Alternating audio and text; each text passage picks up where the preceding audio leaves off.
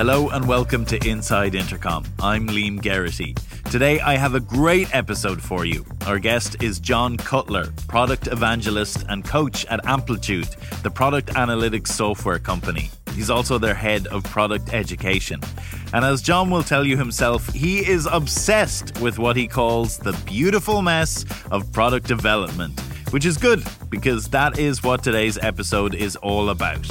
Our very own Matt Cropper, a group product manager here at Intercom, sat down to chat with John about cross-functionality, why it's important to start together, work together, and finish together. John has brilliant insights and thoughts on everything from the relationship between product and sales to why when collaborating across teams, sometimes you have to just dance with it. It's a fantastic conversation. So let's head over to studio to Matt Cropper and John Cutler. John, you're very welcome to the show. Absolutely delighted to have you with us. Thank you for joining us. Before we get into it, I'd love if you could tell us a little bit about your journey up to this point, because it's been a bit of a whirlwind, right? Like, you've worked everywhere from like Viacom to Nickelodeon. Yeah, I did work at kids television is a lot of fun to do that. So yeah, I'd be happy to. I mean, this spans a couple decades now at the moment, but I spent my 20s playing music and trying to start various sort of weird gigs and ventures. I had a bartending video game that was published by Simon & Schuster. Actually, was a commercial flop, but still, actually, to this day, there is a German bar owner who keeps a Windows 95 machine going just to play this game to teach his bartenders. So like it lives on somehow. But yeah, I spent my 20s sort of doing the music thing. And when you live in New York City, actually, if you're a musician, if you're doing stuff, you have to obviously make some money. And so I started picking up kind of freelance jobs at these kind of large places like Nickelodeon and Viacom. Investment banks. That was a crazy job being investment banks during the sort of first .com boom and bust. So you got to read all the investment papers as they came out. I kind of settled down as time went on and started to get increasingly more focused on product management. And then through a series of, ad tech and kind of what was called rich media at the moment, trying to persuade people to buy things with interesting layouts for e-com.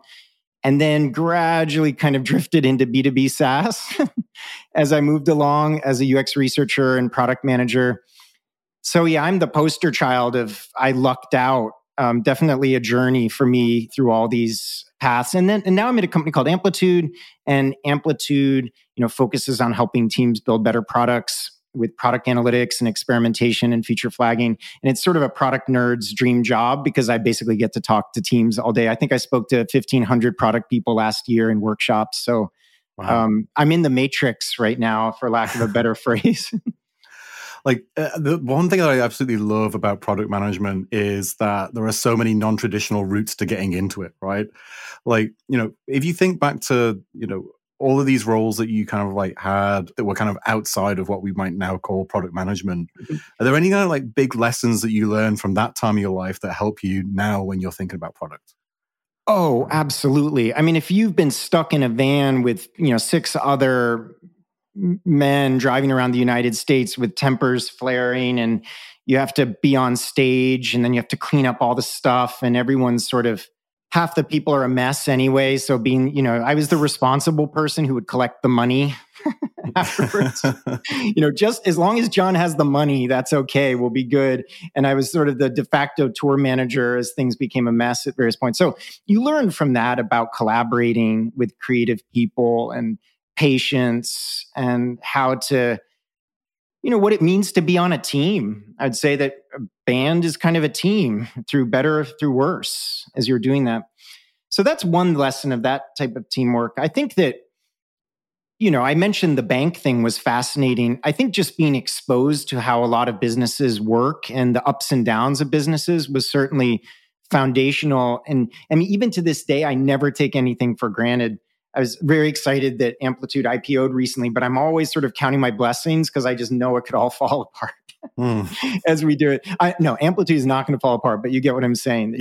You get a respect for, the markets and how things work. And then I would say that the work at Nickelodeon and Viacom and things like that, I think one thing in particular, I remember working directly with Seema Zarghami, who at the time it was like the head of Nickelodeon, in the hours leading up to a big all-front, what they call like an all-hands presentation. They did these things called upfront, which is when they pitch their whole new deck and stuff for the year. And just watching a leader like that work and her care and attention to communication, but she was there kind of getting coffee for everyone and just kind of hanging out just with the people doing PowerPoint, for lack of a better thing. And I think that was also getting to work with those leaders was just really humbling. And you can see, wow, the leadership is something. It's an absolute thing. And so I think that I'll always remember that moment, just sitting in Hammerstein Ballroom in New York City before like the Flaming Lips were going to open up our annual upfront, and Seema's there kind of tweaking the words on the slide as we did it. But yeah, I don't know. Those are some things that come to mind. That's awesome. And like, hearing you talk about, working with creative folks and kind of like being around leaders that inspire you and stuff, kind of like my mind straight away goes to like your job title at the moment, product evangelist, right? I'm wondering kind of like, what is product evangelism in your eyes? Like, is it the working with creative types? Is it the leadership thing? Is it a mix of all sorts? I'm really curious. Well, I think for me, product evangelism is mostly about communicating trusted expertise and communicating with the practitioners out there in the world. And this takes various sorts. I mean, I don't know what Intercom does at the moment, but for example, a lot of companies have developer relations teams. And I sort of feel that is a brand of product evangelism. It's having a special set of expertise that lets you connect with the customers out in the world and think both about your product, but more broadly about the challenges of that particular role. And so at its core, product evangelism, it's about communication, advocacy for the product, advocating ways of working. I mean, one thing I like to say about Amplitude is once teams commit to a certain way of working, or at least commit to try to get there, we're a very natural point. So this will probably not make the salespeople at my company happy, but I say that I think the product does a really good job of selling itself once teams commit to a certain way of working. And so I think a lot of evangelists and developer relations folks and other people, it's basically the pairing of knowledge of the ecosystem, knowledge of the role, knowledge of the product, and then just genuinely wanting to help people. I would say that as my career progressed, I went through a series of jobs that, were challenging and I liked them, but I was always the person wanting to advocate for better ways of working, or I would always attract the change agents who wanted to try to change the org too. And so now I get to do that professionally, which is instead of being caught on the inside doing that. So it's a real rush to be able to do that. That's incredible. And, I know a lot of, from just seeing the stuff that you publish, there's the kind of like North Star framework, the talk you did on, thinking big, working small, which actually really resonated with a bunch of folks here at Intercom. One of our principles is, think big, start small, learn fast. Quite similar. There's a lot of overlap there. Like, is, your role, does it have like a dual purpose to it, I guess? I'm guessing you do, a bunch of one-to-one type stuff, but it sounds like as well that kind of idea of democratizing that knowledge and making it available for everyone is really important to you as well. Oh, absolutely. And, I have to, Amplitude has been so supportive. I mean, there's not many people that they'll just be like, yeah, just tweet whatever you want to tweet. I'm long past that needing the thing in my Twitter bio that says like, these are my opinions only. It's already a mess for me, right? I mean, it's such an overlap with the company and the product and the space. So yeah, I think that's one thing that came to mind with that question in that direction, which is, I do believe strongly in just giving and just putting stuff out there. And I also really have enjoyed being a full-time employee at companies and doing it, or being very close to doing it and people doing it and sharing that information. A lot of people, Twitter's a great example, someone will say, yeah, but does anyone do that in the real world? And I kind of want to say, yeah, I just spoke to 20 of those teams in the last week. Yes, this is really hard.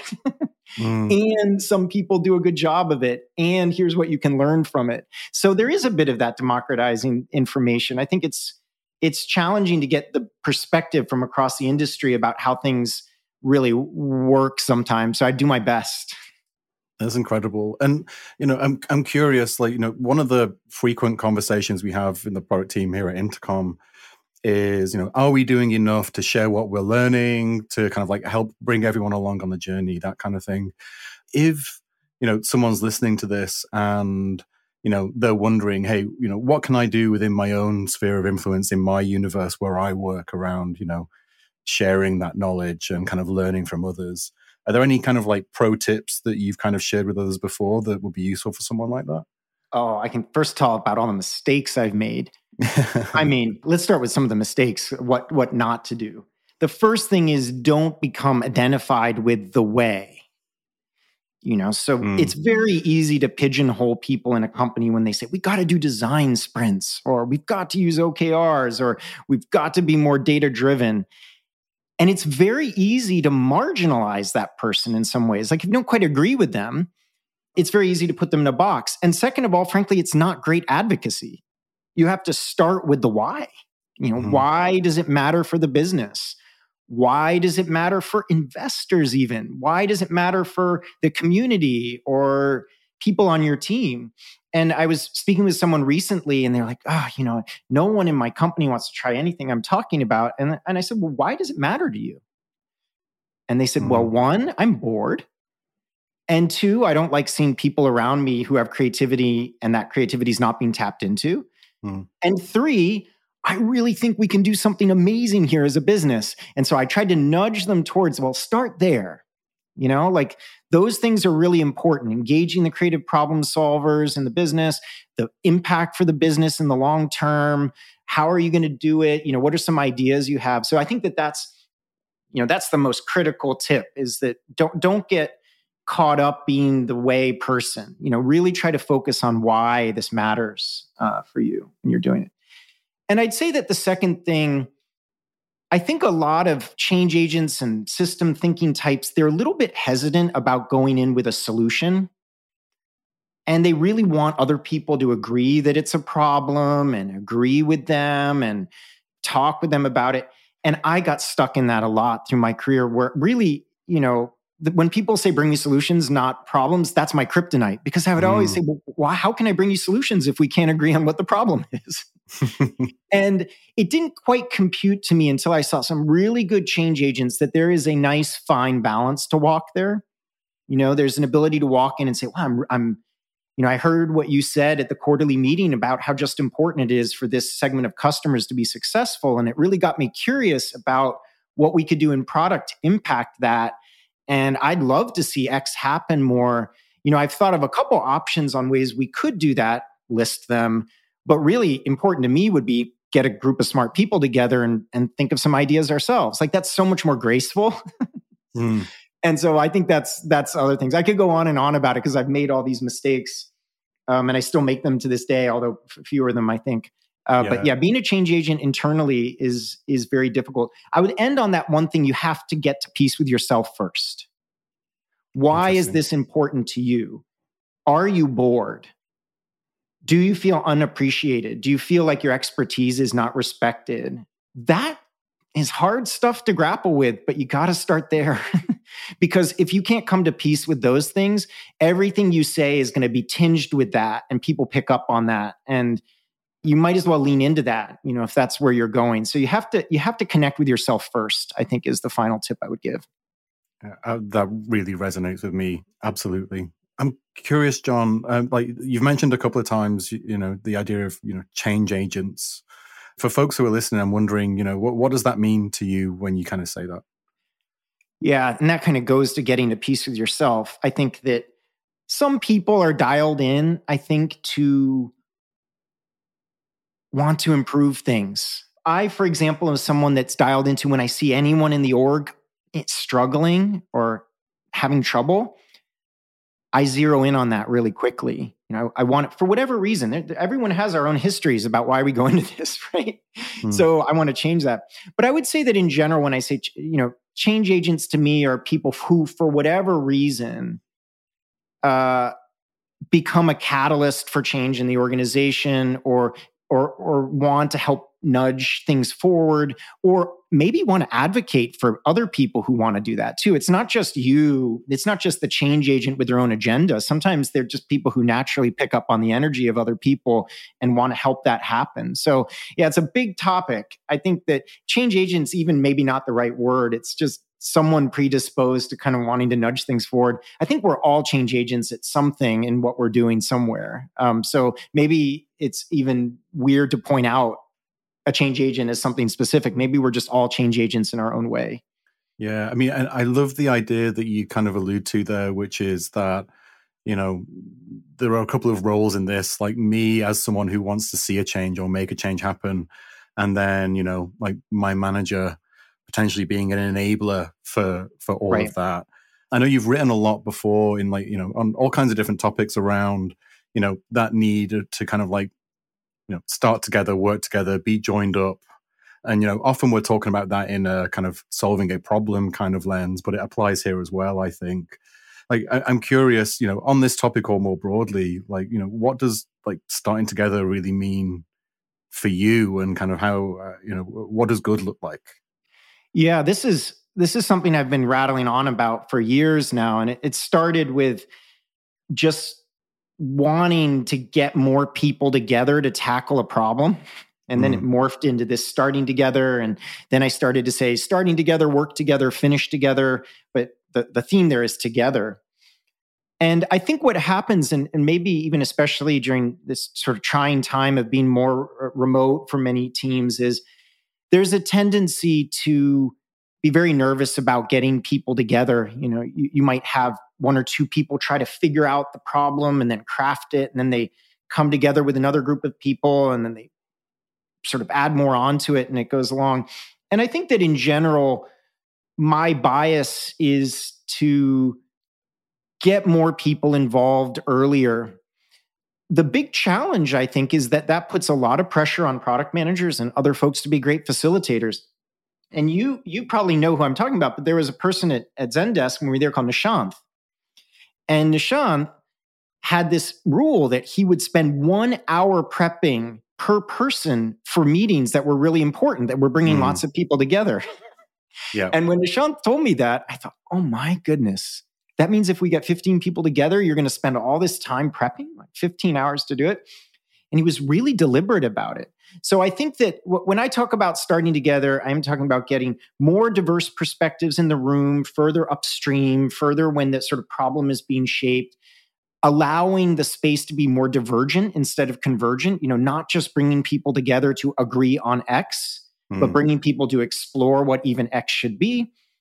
And it goes without saying, be interested in your thoughts on it. It's all well and good to say that, but you need great facilitation and you need psychological safety and you need a number of other things to make those activities work. Because if you don't do that, these things can go terribly wrong as well. Yeah, absolutely. I mean, this is pretty current for me. So, the group that I work in at Intercom, we've grown rapidly over the last few months. And the interesting thing we've been working through and thinking a lot about recently is, for kind of complex work that we're doing maybe across a team or two, what does being purposeful about collaboration look like? How are the right people involved at the right time? How do we not overwhelm people by having people, too involved in all of the little kind of in the weeds things? Do you see a difference in how people approach this when they're kind of operating at large scale versus in a 3 or 4 person startup and that kind of thing? Oh, absolutely. And I think the thing is people imagine that it's one thing or the other, but when you look at really high performing teams, they make kind of explicit working agreements around this stuff. And so you might see, for example, a group of 40 people get together for 1 or 2 days, and then an agreement to kind of branch off, and small groups focusing on things together and individuals focusing on things together. And so I think that the trick is not feeling like it has to be one way or the other or one way all the time. So, you're facing some gnarly architectural problem that really would benefit from 2 or 3 people sitting and banging on a whiteboard for a whole day. Oh, okay, that sounds like a good idea. You're right. Not everyone needs to be there, nor would it be fair to them to be there. But at the same time, you might say, well, okay, these folks are going to sit down and do some architecting on the whiteboard for 3 to 5 hours. What data do they need to make great decisions? A broader group of people has that data. So let's get the broader group of people together for a well-facilitated activity for an hour or two with the explicit agreement that will get these architects going and doing what they need to do.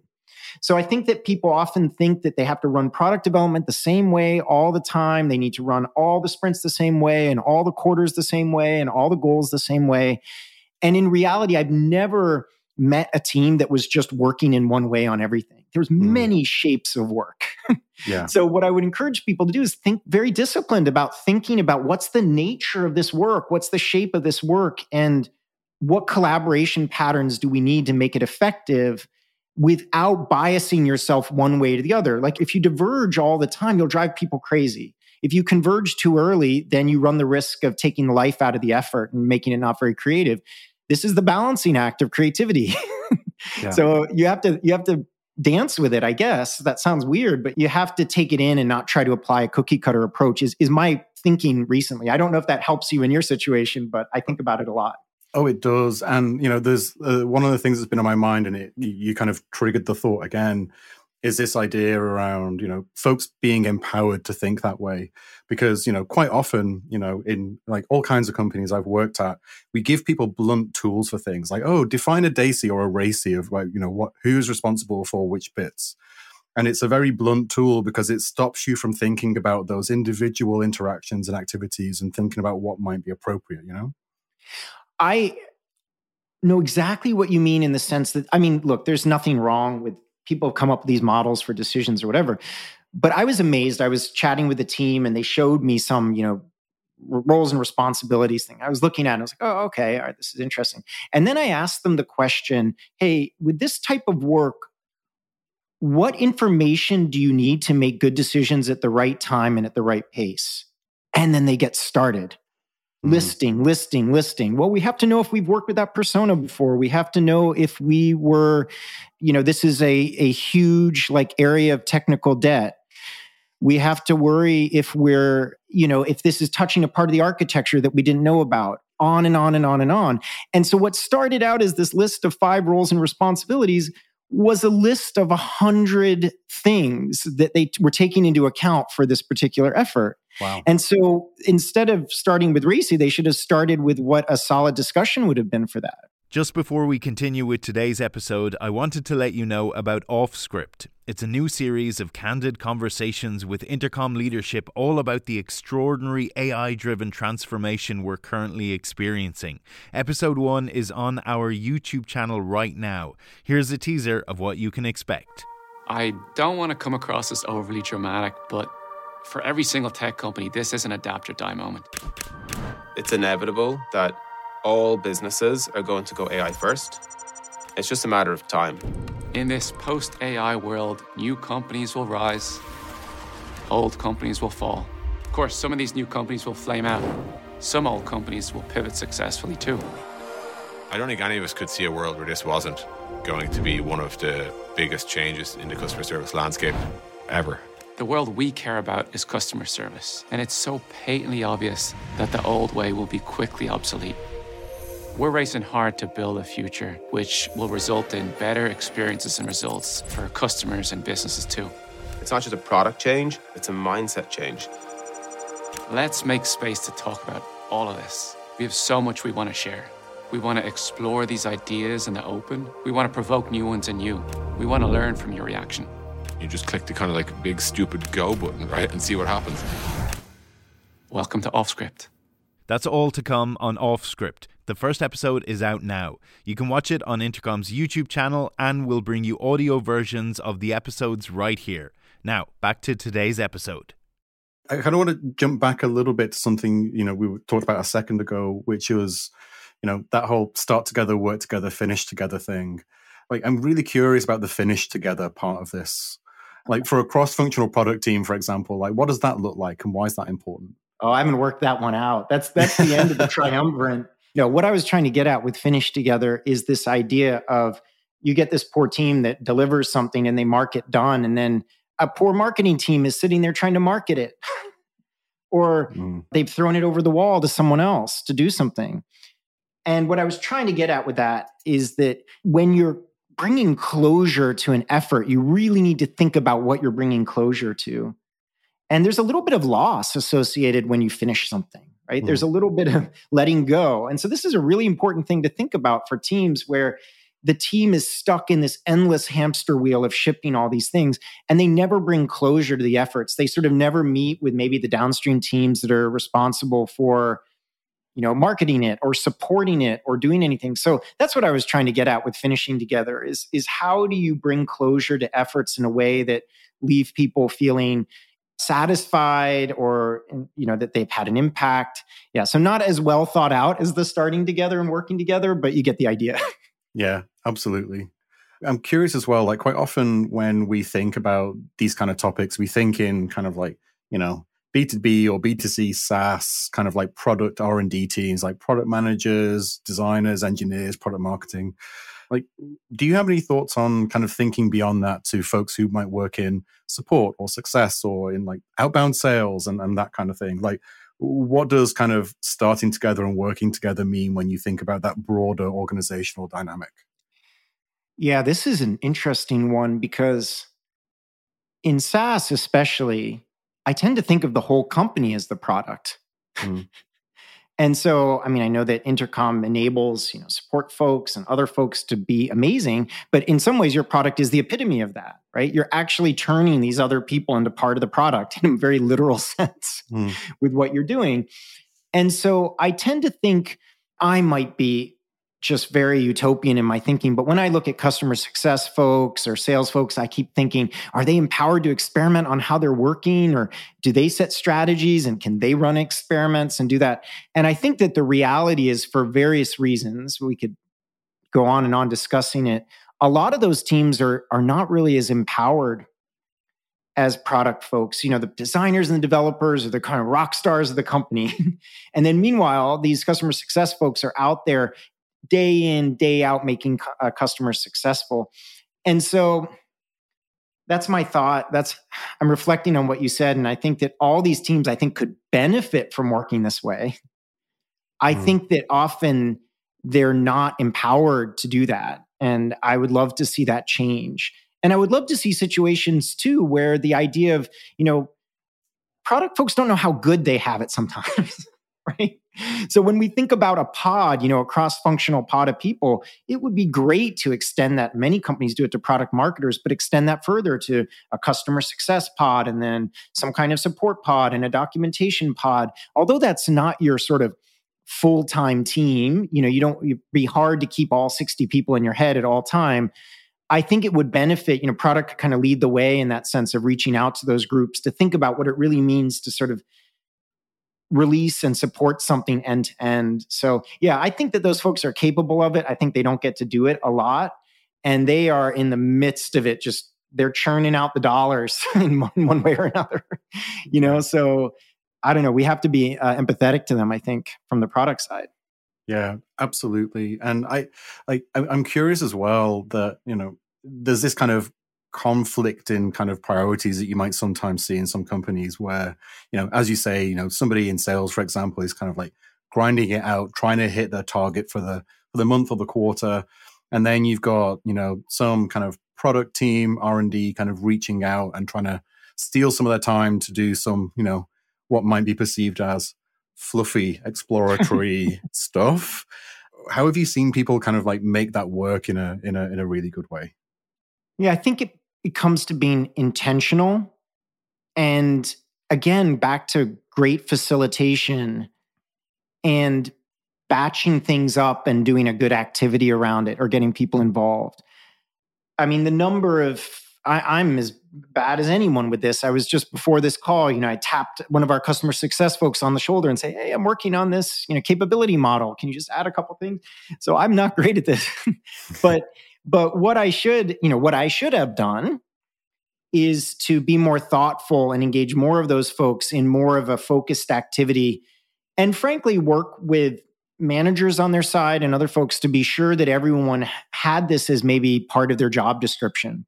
And so I think that what you can do in many B2B SaaS companies, as an example, most people, if they get a little bit of advance notice, would welcome the idea of maybe like a cross-functional group or whatever you want to call it. Spotify called them a guild or something like that. Like seeing if you can figure out how to make it part of their job description for some period of time, and then freeing yourself up to do good facilitation and engage them in the activities. Just a little bit of forethought can go a long way. And then discipline with the facilitation can go a long way. So one thing that a lot of folks in product don't realize is that people in sales and customer success are always adapting their strategies. They're always eager to kind of understand personas better. They're always eager that they are in a very fluid situation and things are changing pretty rapidly. And you'd be surprised how often the goals of the two groups align, whether it's about learning about personas or thinking about a strategy or trying to figure out where there's friction points. So you'd be amazed how often their thinking is aligned around that stuff. So if you can find the right moment and help carve it out as part of their day job, I think that that's the ultimate thing, because those folks are really busy and they're really smart too. So you obviously want to work with them. I'm wondering if, I remember you wrote about the product outcomes formula, I think you called it. Yeah. Like, I'm wondering if that is, a useful tool to kind of help people think around this kind of stuff and working together in that way. Yeah, the product outcomes formula is pretty simple, which is like our outcomes are a function of the breadth of the data that we have, the usability of that data, the quality of our insights and the rate of our insights, and then the quality and rate of our action. And it's basically saying that at some point you have a constraint somewhere in that system. And so some companies are swimming in data, but it's not very usable. Some companies actually have fairly usable data, but it's pretty siloed and no one can get at it. And some companies have extremely skilled analysts, so the quality is high, but they can't distribute data-informed decision-making. And then still other companies are doing all of that, and they're sitting in a mountain of technical debt, and they can't necessarily act at all. And some companies are shipping way faster than they learn. They've got the shipping thing down just fine, but their product decisions aren't great as they're going through. So you could think about it like that. And back to the thing of sort of starting together and working with these other groups, I think that it is related, because this is about, where can those folks help? Can they provide insights at the right time? Can they help acting have higher quality decisions, which would mean kind of getting closer to the problem? Fewer proxies is a good way to think of it. And then, from the standpoint of collecting more data, I always believe data is qualitative and quantitative. So that's kind of where interacting with those folks would help. But yeah, I always tell teams to kind of think, the constraint will move around. That's one of the challenging things about product and life in general.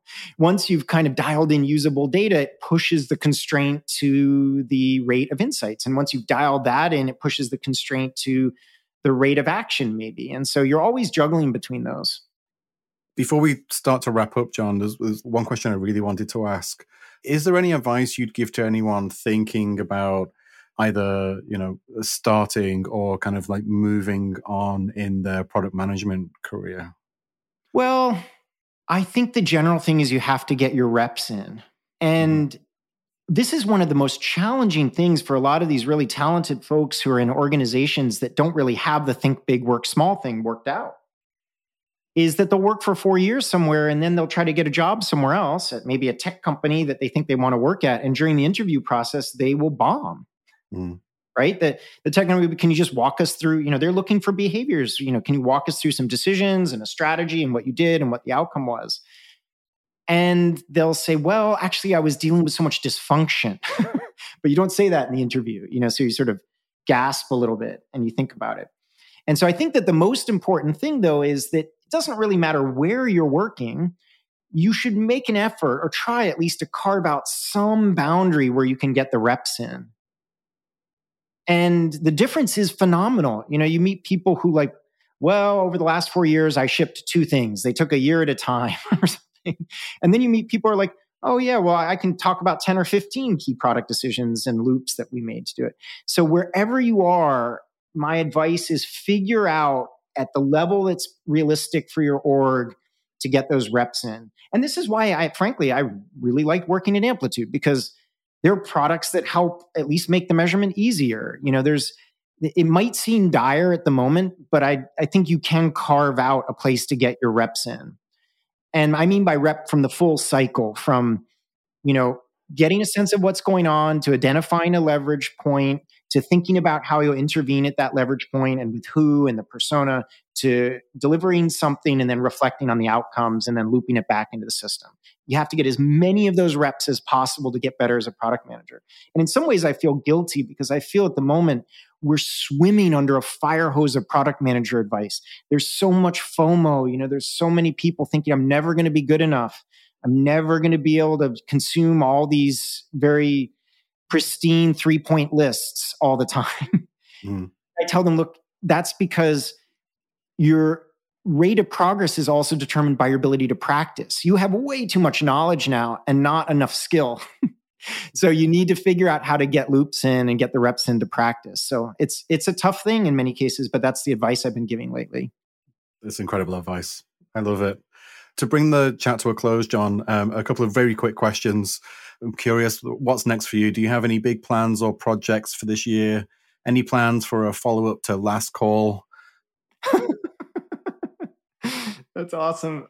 Yeah, no plans for follow-up to Last Call at the moment. Gutted. Say that. Yeah, this year, at Amplitude, I'm working on this thing called a digital optimization capability model, which is not a maturity model, but is a way for teams to be able to self-assess where they're at in particular kind of journeys, these types of sort of more impact-focused journeys. And that's exciting. It's getting me in front of a lot of teams. And then I think also another big thing on my plate this year is I think that often the analytics world and the product world get a little bit divided. And so people see that as, they'll come in and say, well, what should we track?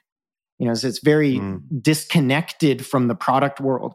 And so that's one of my puzzles for this year is to how to bring those together, so that we can talk more about the real world of measurement versus just this hypothetical dream state of analytics. So real world product analytics is on my plate for this year too. That's awesome. And lastly, where can our listeners go to keep up with you and your work? Do you want to drop your socials? Yeah, John Cuttlefish on Twitter. As a parent, that's pretty, as Matt knows, because I'm usually up at like 3 a.m. being like, hey, how's it going? That's pretty much the best way to keep track of things at the moment. I'm not a professional content creator, so I just use what's easiest, and Twitter's fairly easy. So yeah, connect with me there or on LinkedIn, and certainly, at Amplitude, we're always eager to chat with people who are grappling with challenges around product and data and stuff. So you could sort of reach me through the Amplitude apparatus as well, just by sort of reaching out to sales or support or something.